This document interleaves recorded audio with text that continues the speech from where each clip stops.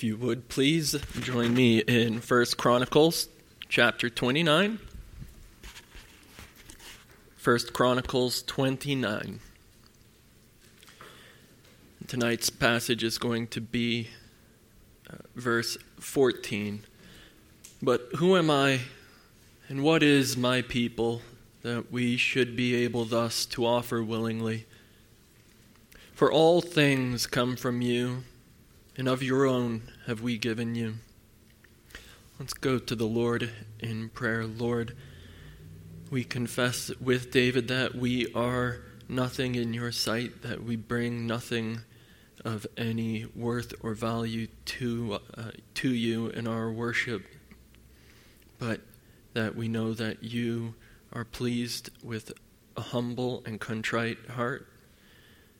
And so we pray that you would work humility and contriteness in us in our worship now as we consider your word. It's in Jesus' name we pray. Amen.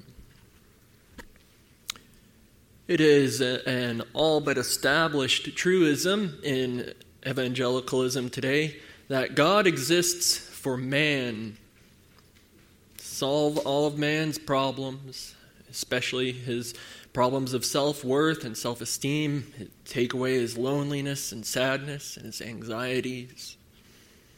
To make each of us the exact center of our own little universe in which even Christ revolves around us. Jesus thought the world of you, so he came and gave his life for you and is now just aching away in heaven, hoping you'll notice him. So won't you please acknowledge him, and he'll be the best boyfriend you ever had. The Lord has a different assessment of the situation, though. And so every now and then we come across a line in Scripture that there is just no way we can imagine it coming from the mouth of someone in our modern culture. Think of Naomi in the book of Ruth. The Almighty has dealt very bitterly with me. I went away full, and the Lord has brought me back empty. The Lord has testified against me, and the Almighty's brought calamity upon me. Or how about Paul writing Timothy, Christ Jesus came into the world to save sinners, of whom I am the chief. You just don't hear people talk like that today, not in the church and certainly not in the world. That kind of talk makes us uncomfortable. We want to quickly shut it down with a half-hearted comfort. Naomi, don't say that. Brother Paul, no, you're blessed and highly favored. The joy of the Lord is our strength. If we're honest, sometimes that talk makes us a little upset. Who let this wet blanket in here? Well, tonight's verse is one of those scriptural appraisals of ourselves and how we ought to approach the Lord in worship, and it's coming from the lips of King David. It's towards the end of his life, and he's gathered at the head of the sacred assembly, leading a who's who of Jerusalem and giving a free will offering to the Lord. After having given an incredible sum of gold, silver, bronze, iron, precious gems, exotic woods, David prays these words. And again, it's the 14th verse of chapter 29. There he says, "But who am I, and what is my people, that we should be able thus to offer willingly? For all things come from you, and of your own have we given you." Many of us here today know at least one person whose eyes would roll so hard in their head if they heard someone express that kind of attitude. How am I supposed to rejoice and be glad in the Lord if I have to listen to that? Maybe sometimes some of us are that person. We know from today's sermon that Judas would have had some choice words to say after seeing David give so generously and say such things. But David says, "Who am I that I should be able to thus offer freely?"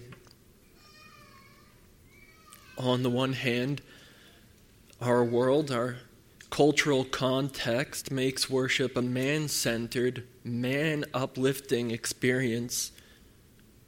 It makes worship the stage for man's self-expression of authenticity, for all involved to look and see just how spiritual we are.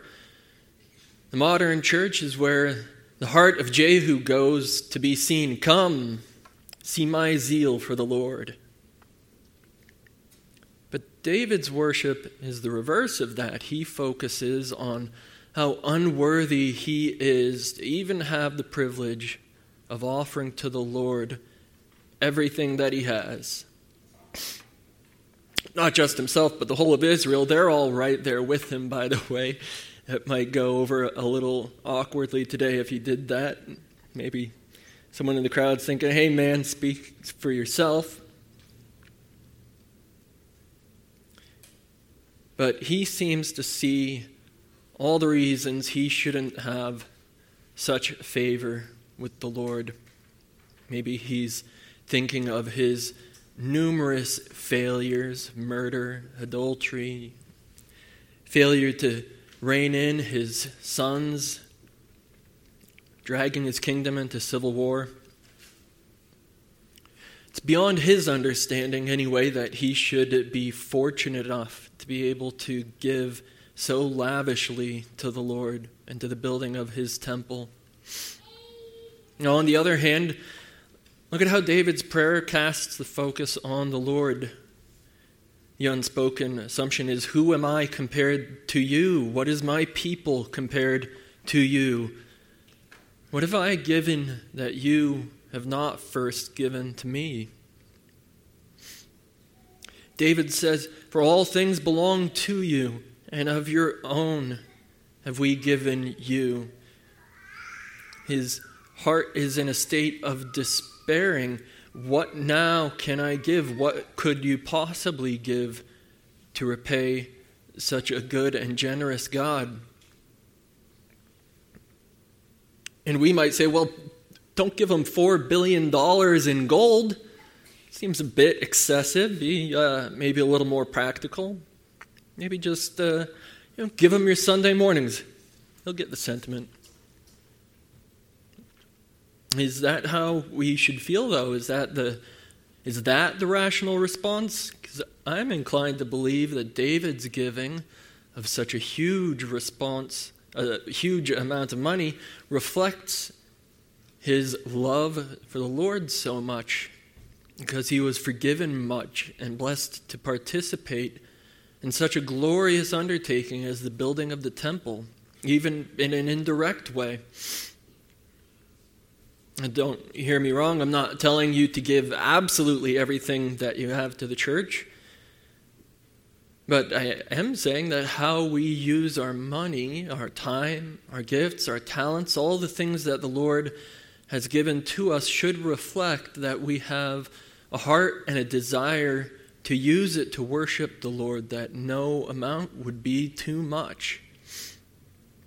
Most of you here are involved in some ministry or another, either teaching, or preaching, or various services. All of you are back here on a Sunday evening when you already spent your morning here. Unless you're listening to this later on because you weren't here, in which case, may the Lord be your judge.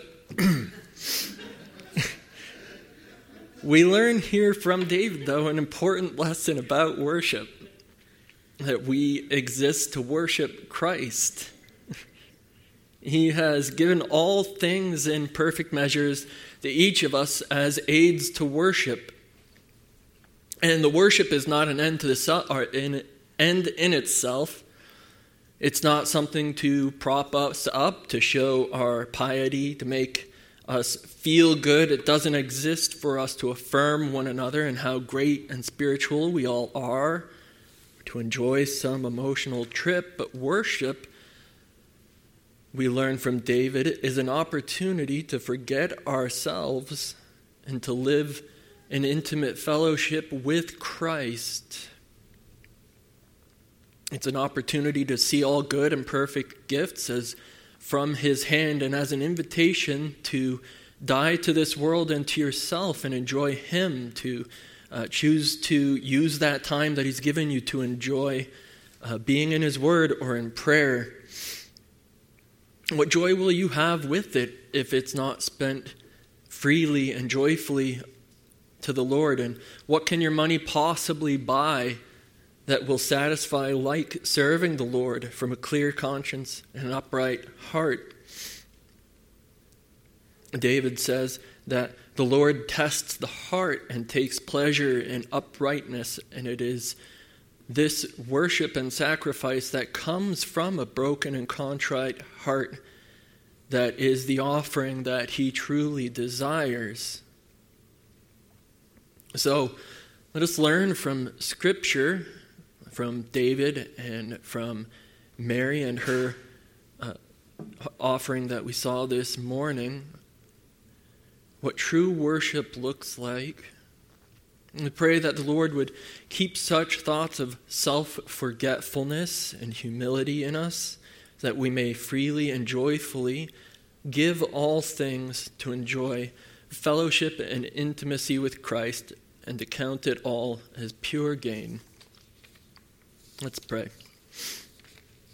Father, we thank You for the blessing of being called to enter into Your house with praise and thanksgiving on our lips, and to worship Your Son and to enjoy the fellowship and communion that we have together. We pray that we would count no cost as too great from enjoying this great and blessed endeavor, and pray that You would receive the praise of our hearts. And we pray this all in Jesus' name. Amen.